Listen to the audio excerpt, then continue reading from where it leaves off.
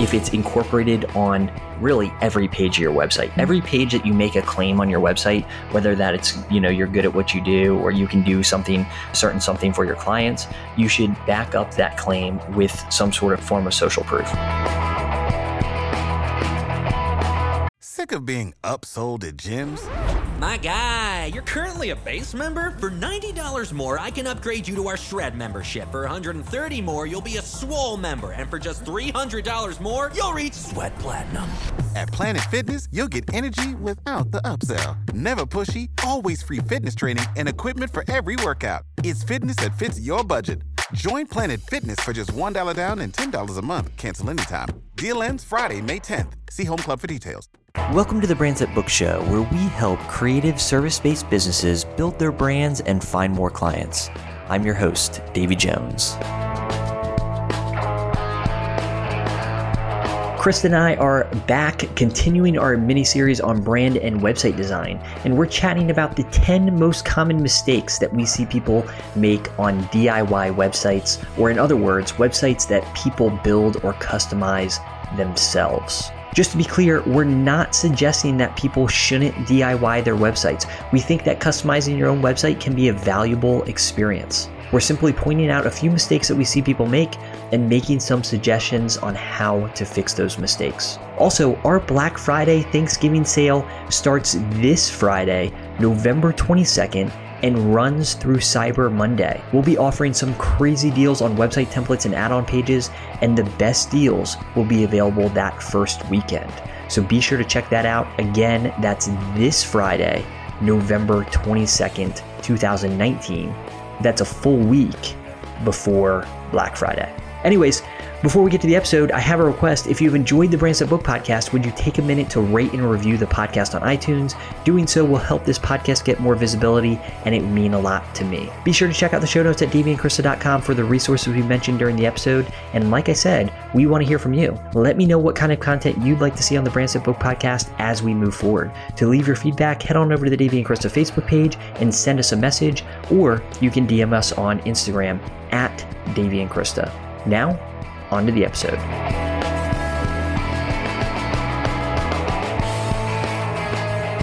All right, welcome back to the Brands That Book Show. I've got Krista here with me again.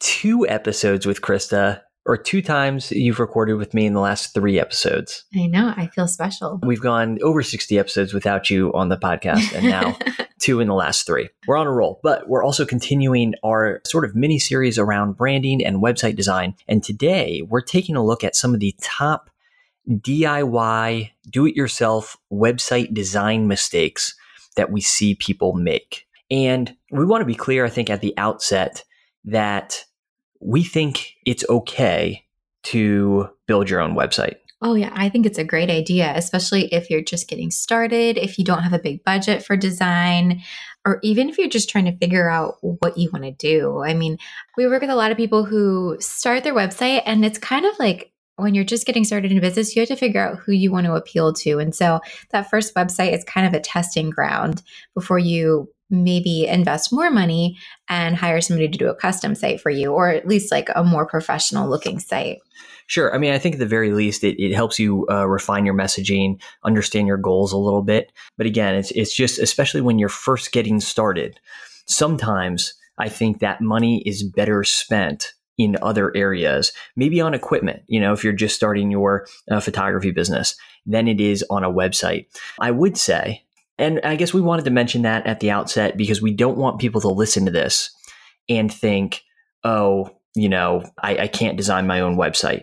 Really, we're talking through a lot of the mistakes that we typically see people make, but we're going to include solutions here, ways to avoid those mistakes for sure. Right. I would say that unless you are a designer, you shouldn't start from scratch. Oh yeah. I mean, that just takes so much time anyways, and you don't know what to put on what page. And I think it can be really overwhelming and maybe prevent you from getting started sooner. So I definitely recommend starting with a template. I mean, I start with templates for all sorts of things, not websites, obviously, but like if there's a way that I can save time by starting with something else that someone has created, I definitely do that. Yeah, for sure. And you just want to make sure that as you go about choosing a template, and we had this conversation a little bit during our last conversation about brand design, but that you're choosing a template that has a good structure. And that means on one hand that it's visually appealing to you. It fits your aesthetic, of course. But in addition to that, that the designer who created it knows what they're doing when it comes to website design. Right. Because I think this is even more true of website design than it is of brand design. And maybe that's not true, but I would say that, again, hiring just a designer, all right, somebody who's, oh, well, I really like their graphic design, so they can build my website. That's simply not the case. Right. Each design has its own competencies. And so you want to make sure that when you find a website designer, that you find somebody who really understands websites. Right. And how things need to function, what size buttons need to be, where things should click to and lead, and how things should look on mobile and all those things. Yeah. I mean, there's so many considerations, especially when it comes to things like search engine optimization, for sure. But, also a print designer, things look different. Colors look different, for instance, printed than they sometimes do on the web. Right. So all of that's good to keep in mind as you go about choosing a template, if you do decide to start with a template. All right. So the first mistake we see a lot of people make is to make the text too difficult to read. So I've seen text that is like a really pretty light pink. And so that may look really good as a part of your brand, but that light pink may be really hard to read on mobile devices that have the brightness lowered, or on older PCs where there's not a lot of contrast. And so that font may not be legible at all. I would avoid lighter colors for fonts and try to keep them high contrast with the backgrounds so that they're easy for people to read.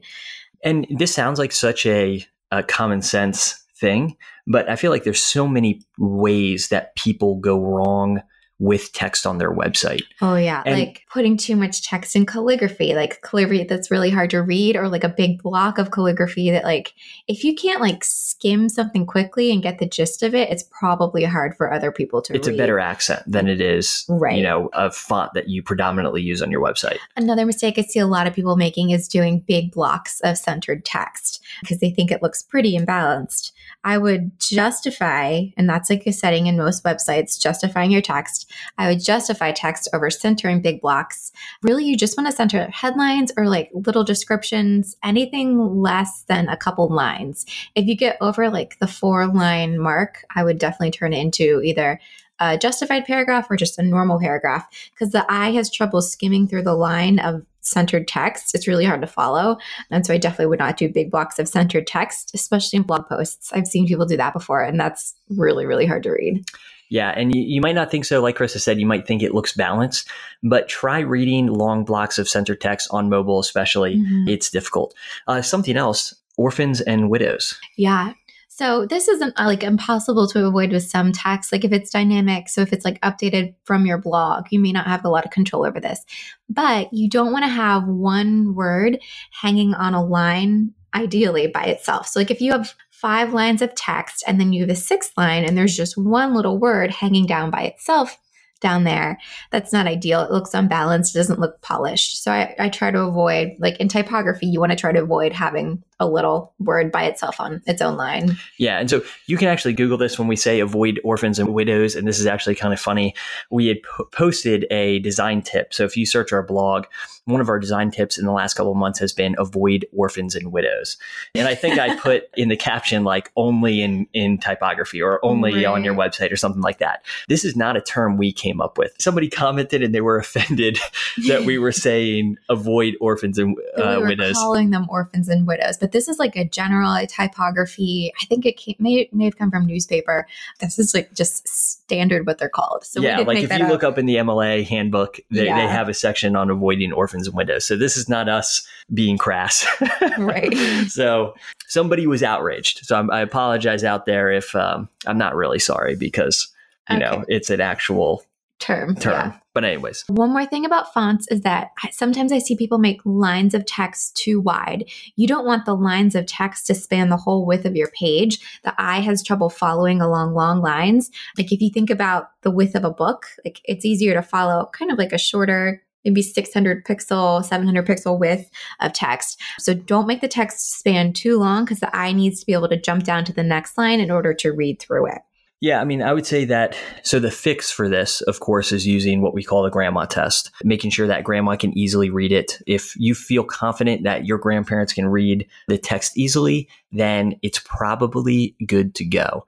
I would say that font, erring on the side of having larger font than smaller font. Chris is smiling right now because we go back and forth on this all the time. I'm always saying, hey, make the font bigger. And she's saying, no, it doesn't look good, you know, and design is important, but I'm also one for functionality as well. And people actually being able to read what's on your website. That's why we balance each other so well. But literally, if you have an old person in your life, sit them down in front of your website and see how quickly they can read what's on the screen.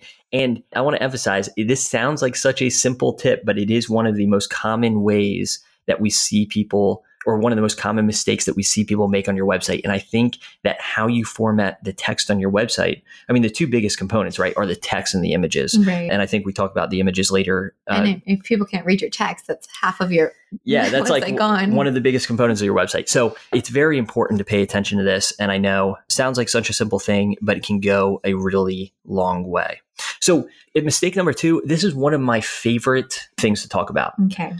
It is not having mixed galleries on your website because it creates an inconsistent aesthetic. So JV, what is a mixed gallery? So basically having galleries on your website that are organized by type maybe instead of event or session. And so like one big weddings gallery, exactly. One big engagement sessions gallery.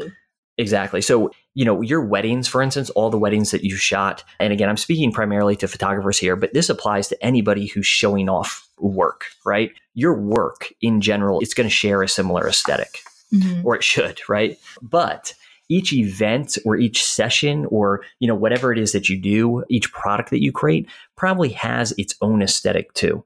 And so we think that grouping galleries, for instance, if you're a wedding photographer, by wedding instead of by weddings, that makes more sense.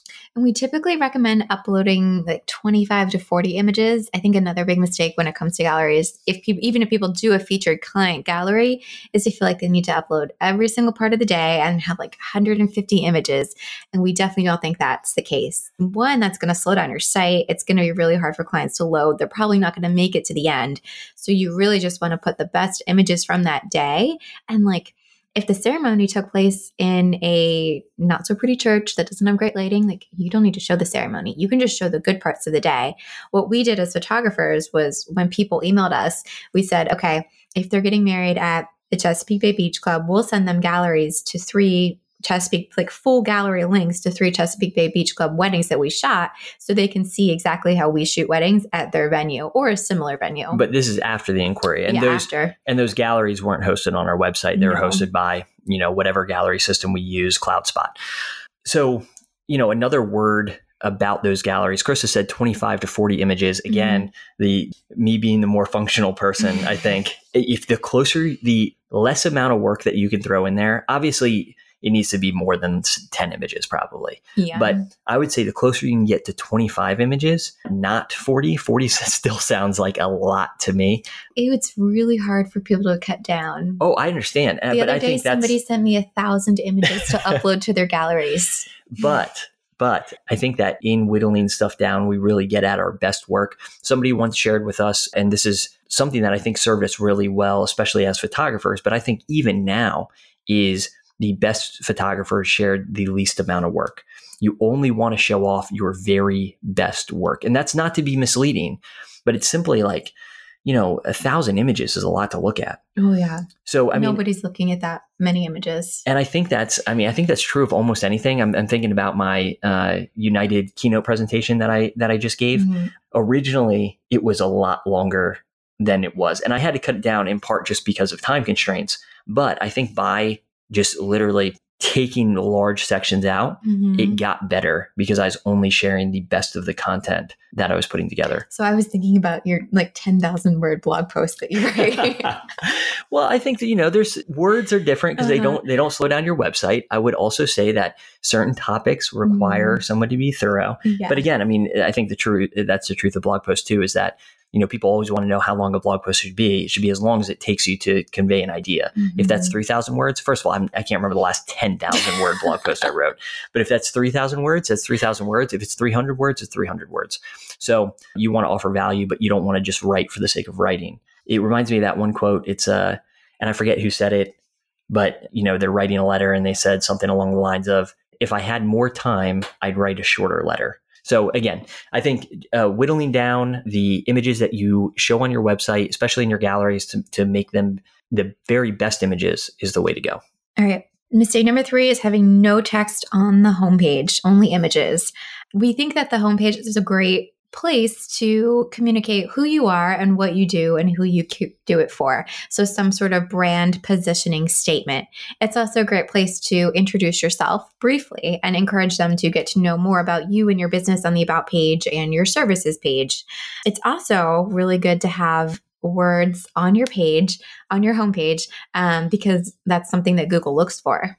Yeah, absolutely. And so Krista mentioned a brand positioning statement, which is super important. So if you go to our website, daveyandkrista.com, our brand positioning statement would be building a brand that books.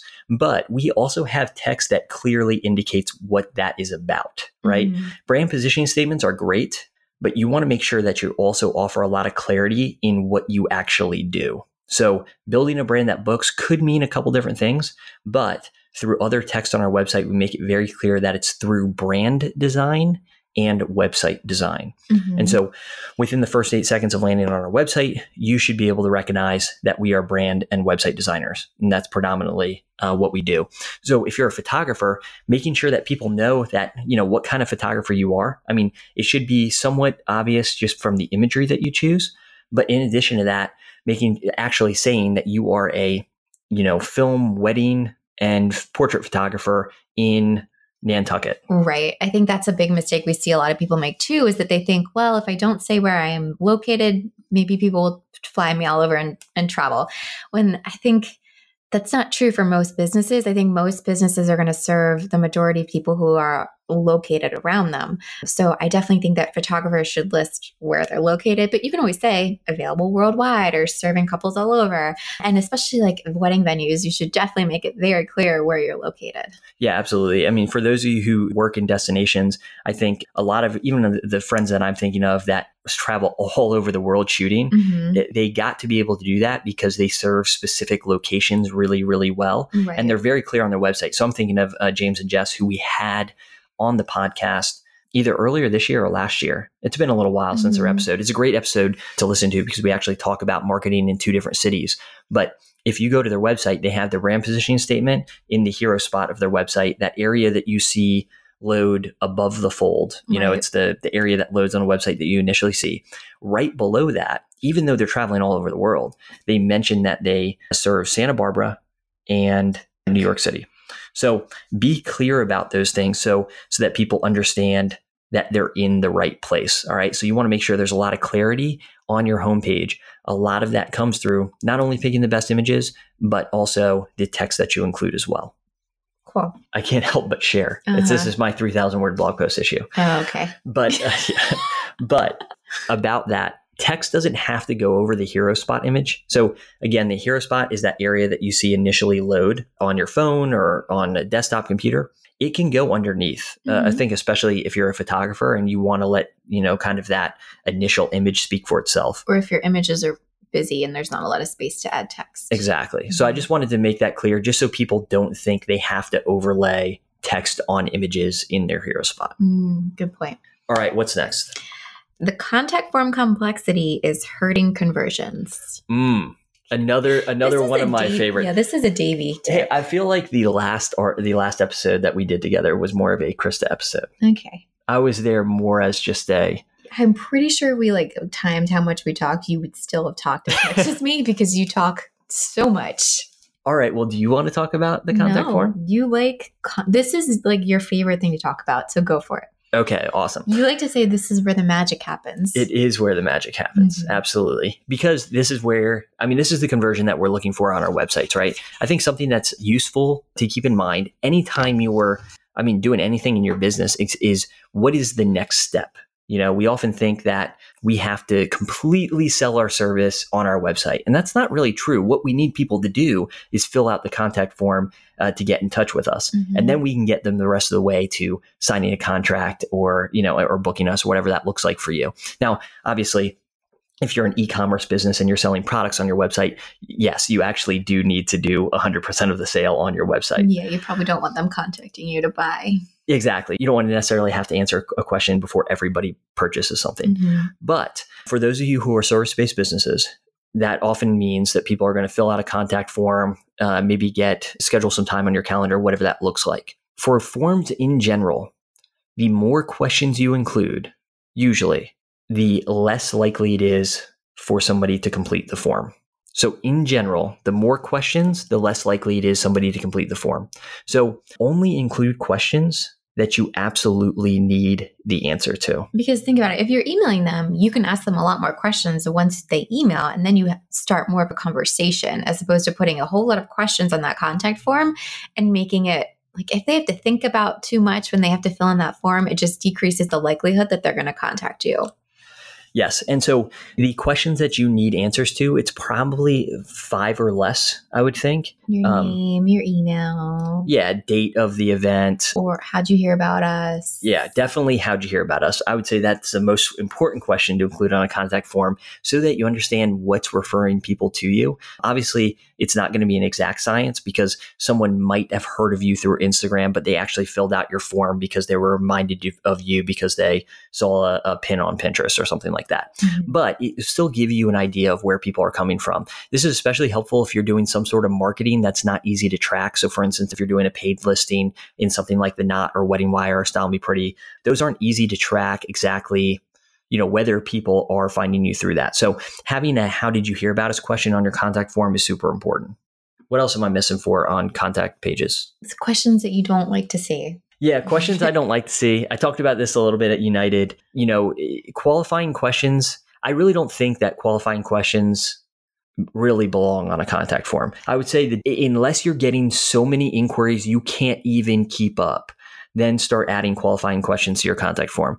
So to me, a good qualifying question, if you're a wedding photographer, is something like, what are the most important photos to you on your wedding day? Because we asked that question back when we were photographers, and this is... But not on our form, in the first email. Exactly. And this is why I don't think this belongs on the form. We asked this, and like Krista said, in the first email. But the nice thing about that question is that people would respond to us and say, well, pictures aren't really important to me.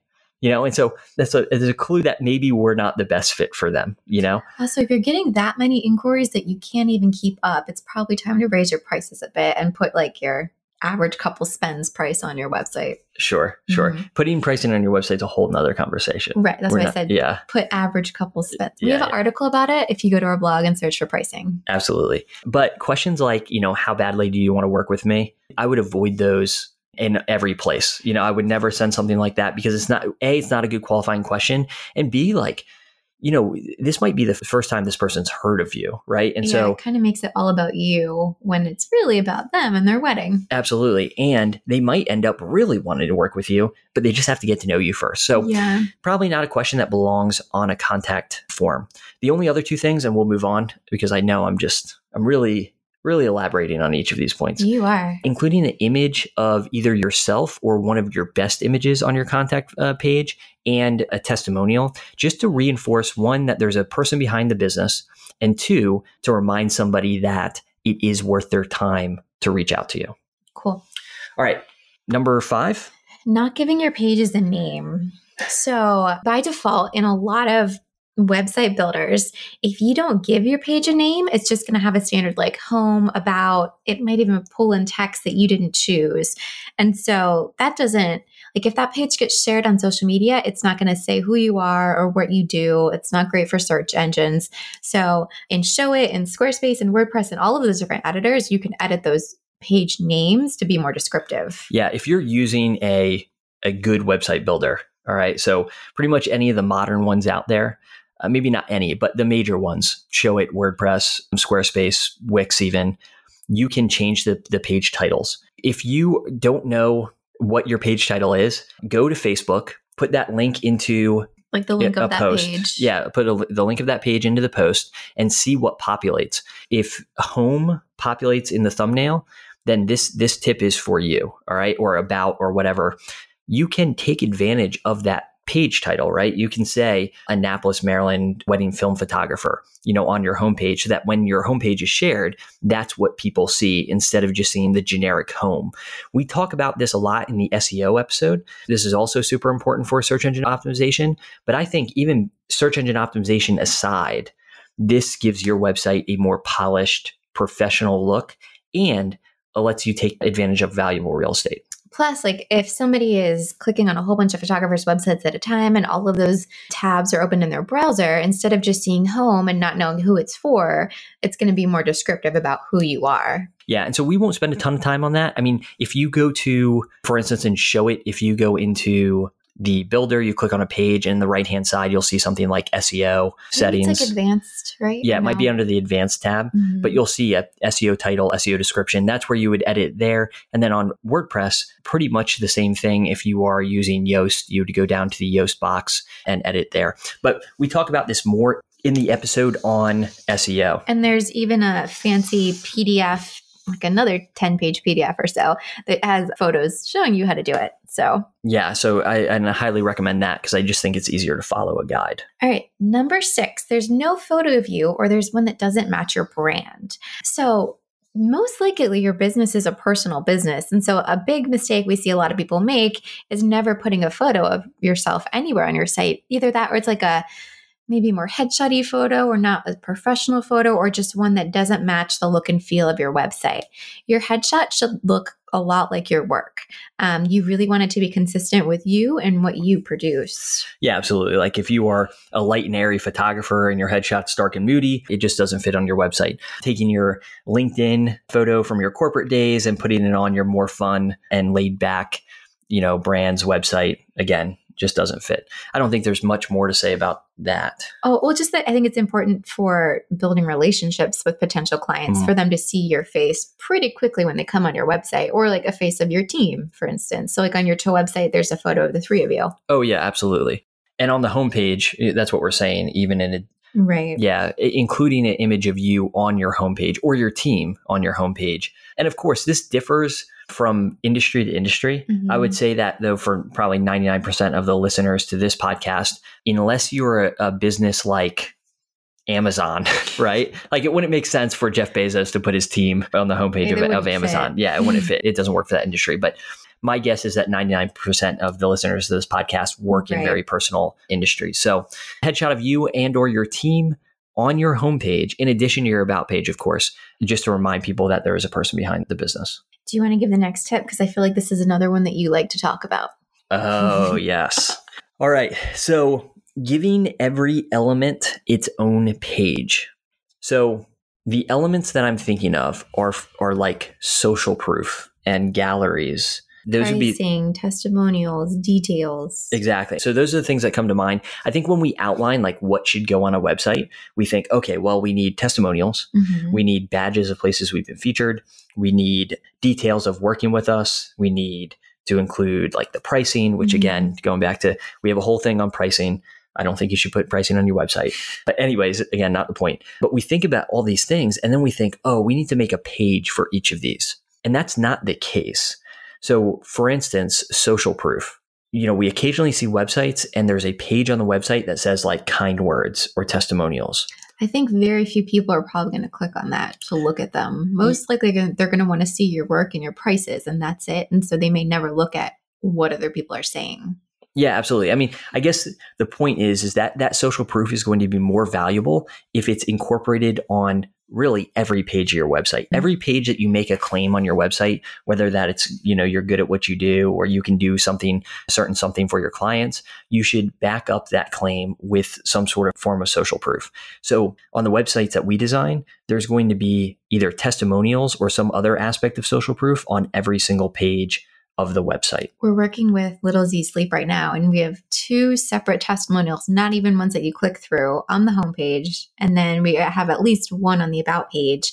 And we haven't even gotten to like her actual product pages yet, which will have a lot more on them. Yeah, absolutely. And social proof is just, it's so important in reminding people that other people think you're good at what you're doing. And so I think that social proof loses its efficacy when it's relegated to its own page. So, and the same thing is true with galleries. Like, galleries of your work, present those in the context of presenting your experience. Like I don't want people to see, anything, whether it be like galleries or pricing or whatever, outside of the context of the experience that I'm providing them. Yeah. So, I mean, you talked about this on your episode this week with Jess Jordana, but each services page should be its own sales page. So ideally, starting with the philosophy and giving some of the details, maybe walking people through the process and what to expect, sprinkling in testimonials and social proof. So if you've been published or featured or you've won awards, listing that there, showing off the galleries, and like we said before, signature client galleries. And then at the very end, after people have seen just how amazing you are and all of your services are, then you hit them with, if you're going to do pricing, very basic pricing. Yeah. And again, pricing is its whole own conversation. That might have to be part of the series, is talking about incorporating pricing into the process. Because again, unless you're selling things online, like people can go to your website and purchase without ever talking to you. Right. I really think that pricing usually doesn't belong on your website, at least in the way that most people incorporate it on a website, which is like full pricing, menu style. It's like you don't even have to contact me just to know exactly what you can get. Yeah. And the truth is that even if somebody says they're just looking for pricing, nobody's ever just looking for pricing. Right. They have questions, they have concerns. But again, I think that really does deserve its own episode.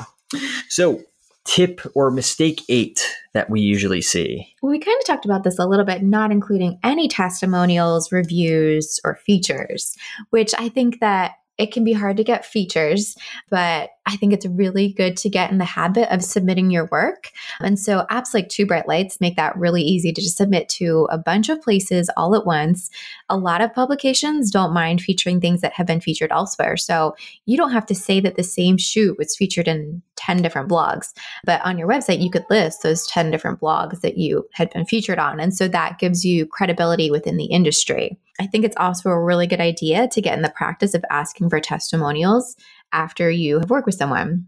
Absolutely. I mean, and that's the thing, is that social proof is so important. I think that social proof can cover like a multitude of other mistakes that one makes on their website, because I think that's what we naturally lean on as people more than anything else before booking somebody. Especially, I feel like Amazon has like helped train us to be like that. Yeah, absolutely. But I mean, I was looking at like something like paper towels the other day on Amazon, and I still, what I sorted by? Reviews. Like I didn't go and actually read reviews for paper towels, but I still sorted by reviews. I mean, we lean on other people's recommendations so heavily. And so this is why things like testimonials are so important. And a word about publications too, and getting your work published. And this doesn't just go for photographers. I think sometimes people give up because, they submit their first couple shoots or whatever it is that they're submitting to the biggest publication that they can possibly think of. Mm-hmm. And then it doesn't work out, because it often doesn't on the first try. Right. And then we give up. Or we think that, the local publication down the street just isn't good enough for my work. And that's just not the case. First of all, pretty much any backlink to your website is a good backlink. I mean, within reason, like it needs to be something that's relevant to your industry and not from a spam website. But like that local, wedding publication featuring your work on their website, linking back to your website, that's a good thing. If anything, that's going to send more qualified traffic to you than maybe the Knot would, because they're not serving people worldwide. And they're probably appealing to people right in your market. I know that we used to submit our work to the local wedding magazines. And not only did that help people in our area see more about us, it made our clients feel really, really special. So yeah, I mean, and again, I think clients probably don't care as much as we do about whether their work is featured in What's Up Annapolis or Style Me Pretty, right? And you have to start somewhere. So for us, like we found a place for each of our sessions to be maybe not featured. Sessions, weddings, definitely. Sure. But like almost every wedding, at least towards the end especially, we tried to submit if it was permissible by our our clients, of course. Right. So I would encourage you, don't just give up because the Style Me Pretties of the world or whatever have turned you down a couple times. Those are one of those things where it just takes some repeated practice and learning from, people like Megan Brown of Two Bright Lights, who does a lot of education around, what publications are looking for. Yeah, I think that it took me a while to figure out exactly what publications were looking for. I used to think they wanted all the different parts of the day, but that's not exactly true. And different publications are going to want different types of images, different styles. And you just kind of have to learn what your images, like what to shoot and then where to submit that particular wedding. Yeah. I also want to add for reviews, if you feel like people aren't leaving them, it could be good to email people and ask them questions. So like ask them to talk about, what did you enjoy most about working with me?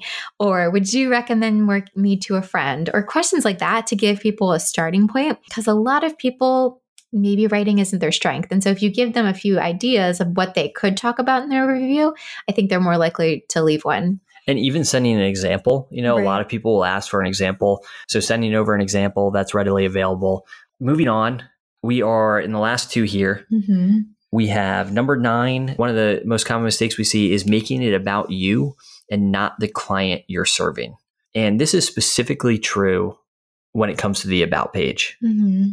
I think we see a lot of people talking about how they got started, their favorite things, the fact that they love cats and friends and Starbucks coffee. And while all of those things are great, and it's great that makes you, I think most people forget that the point of this entire website is to appeal to your ideal client, to anticipate their needs and their thoughts and their questions and the hopes and fears that they have and try to address that.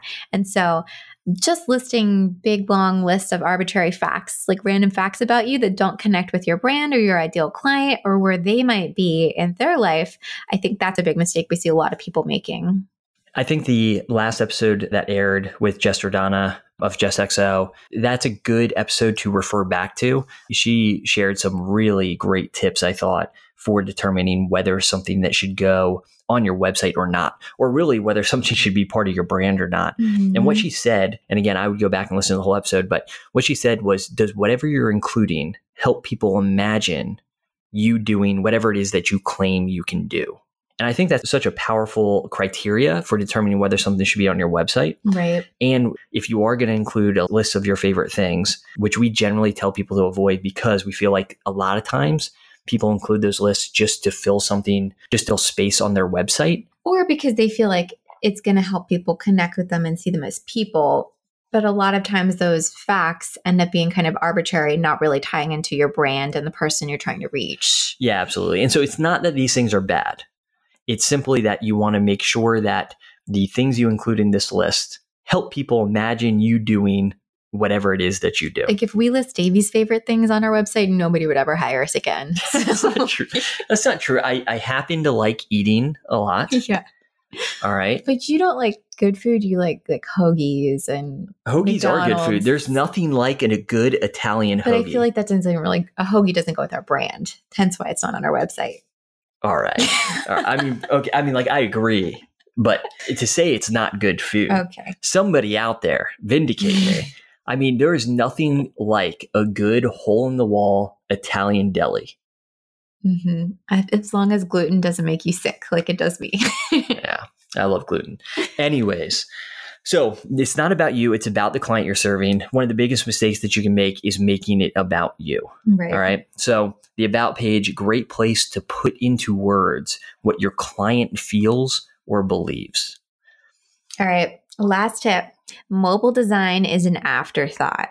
We see this a lot on Show It websites where it's easy to just turn off the mobile view of your website and just to make everything look exactly how you want it to look on desktop. And then you go to look at your mobile maybe before you launch and you realize that things are overlapping and the fonts are too tiny and text is all running into each other. And then it's kind of overwhelming to figure out how to fix it. A lot of times we see fonts way too small for mobile or images too small or maybe even things are way too big. And so if people, like we recommend as you're designing your website to do maybe a section on the desktop and then turn on the mobile and check how that looks and make sure it's easy for people to read it. A lot of times with mobile, you want things to be stacked and not as all over the place as you would want it maybe on a desktop view. Yeah, I think the commonest advice that one might hear is that we live in a mobile first world and that you should design the mobile website first. I don't necessarily think that's the case, because the desktop version of your website is generally going to be a fuller version. Mm-hmm. So I always think that it's probably easier to start there. But I would say, as you just mentioned, taking care of the mobile version as you build the desktop version, right, and it not being this last minute thing that you have to rush to do. And then also just keeping in mind that certain elements on desktop might not render as well on mobile. Yeah, like on Jessica Husted's site, we just launched last month. Which is one of my favorites, so you should check it out. There's this really pretty interactive map of all the national parks that she wants to shoot at, because she's like adventure, elopement sort of photographer. But if we had put that map on mobile, you wouldn't have been able to read any of the little tabs. They just all would have been overlapping. So we just, instead of trying to make it impossible for people to look at or really like identify with, we just hit it on mobile. And in even videos, like if somebody's on a desktop computer, they probably have access to Wi-Fi. And so videos probably load pretty quickly. On mobile, though, people might not have great cellular network wherever they live. So, and they might have very limited data plans. Yeah. And so mobile can cause a website to load a lot more slowly. So maybe not the best thing to put video on the mobile version, although, we do occasionally. And then some other things like drop-down menus. We try to avoid drop-down menus when we can. Sometimes they're unavoidable. But if you do have a drop-down menu, just making sure that when you get on your phone, that drop-down menu still works. And I would test it across different devices too, not just your phone, because it's crazy how different a website can look on Android and iPhone, even though they're both using similar technology. Right. Those were our tips. Any final thoughts before we wrap this up? I don't know. I mean, this blog post that we based this episode on has been, it's probably over a year old, but I still feel like these tips are still relevant. Right. I think they're mistakes that we just see time and time again, people making. Anyways, so if you're thinking about doing your website this winter, feel free to reach out to us if you want help. So one of the options that we offer people is what we call a semi-custom design. And a semi-custom design starts with a website template, but we treat it like a custom project. One of the key differences between that and a fully custom website is that we are starting with a template. Mm-hmm. So that's an option to keep in mind if, as you start to DIY your website, you realize this is just not for you. The other thing too is I would encourage you to find a template that you like. And whatever template you find, stick to the bones of that template. I think people get caught up because they want to add something really, really creative to their website. But oftentimes when we try to get too creative with things, and I think this is true across different online assets, not just your website, but sometimes we try to get too creative or too cutesy with something, it often results in confusion. Mm-hmm. So I just think that some of the best websites that we come across of people who have taken one of our templates and made it their own is they for the most part have stuck to the overall design of the website. Right. Yeah. I think when people try to do too much or change too much, I mean, even though you can change anything, I think that's where we see things getting hard to read or just not flowing quite as well. Yeah. And everything and that's one of the great things about Showit and WordPress for that matter, is that everything's customizable. Mm-hmm. I also think that that's the downfall too, know? And so in general, I mean, whether I'm doing Facebook ads or whether I'm, helping with the website design, we will always I will at least always err on the side of functionality and clarity over being, too cutesy. Yeah. Yeah. Good All right. Good for you. Okay. Thank you. Okay. Anyways, we are going to continue this series next week and through the rest of November and early December. If you have questions, feel free to drop those in the show notes, send us a DM on Instagram, reach out on Facebook, send us an email. But we'll be sure to answer those questions in future episodes. And if you haven't, take a second and rate and review the episode on iTunes. It would mean a lot to me. But in addition to that, it would just make it easier for people to find this podcast as they search for topics related to website design or branding or booking more clients. Cool. Well, thanks for having me, Davey. Yep. Bye. Thanks for tuning in to the Brands That Book Show. If you enjoyed this episode, please consider subscribing and leaving a review in iTunes. For show notes and other resources, head on over to daveyandkrista.com.